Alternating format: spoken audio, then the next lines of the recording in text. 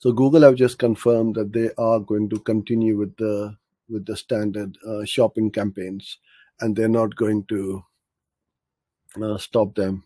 So what they've announced is standard shopping campaigns will remain in Google Ads for the foreseeable future. However, smart shoppings are going away and will transition into Performance Max later on between July and September. So any smart shopping which you may be running, they are going to go into Performance Max.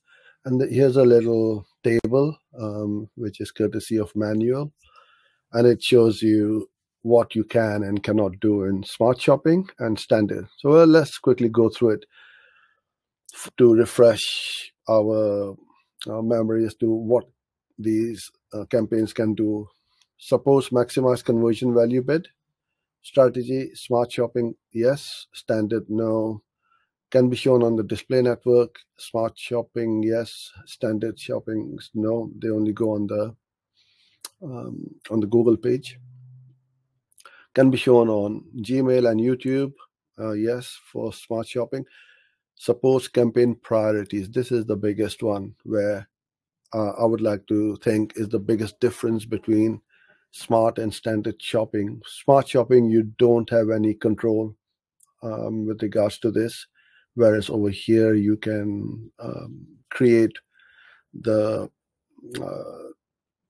high top priority, medium priority, and low priority, or high priority, medium, and low priority campaigns.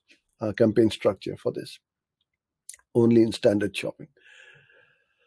Allow you to create several groups of products. Yes, no. Suppose negative keywords. Again, smart shopping does not give you anything, whereas the standard shopping you can control quite a bit with using the negative keywords creatively.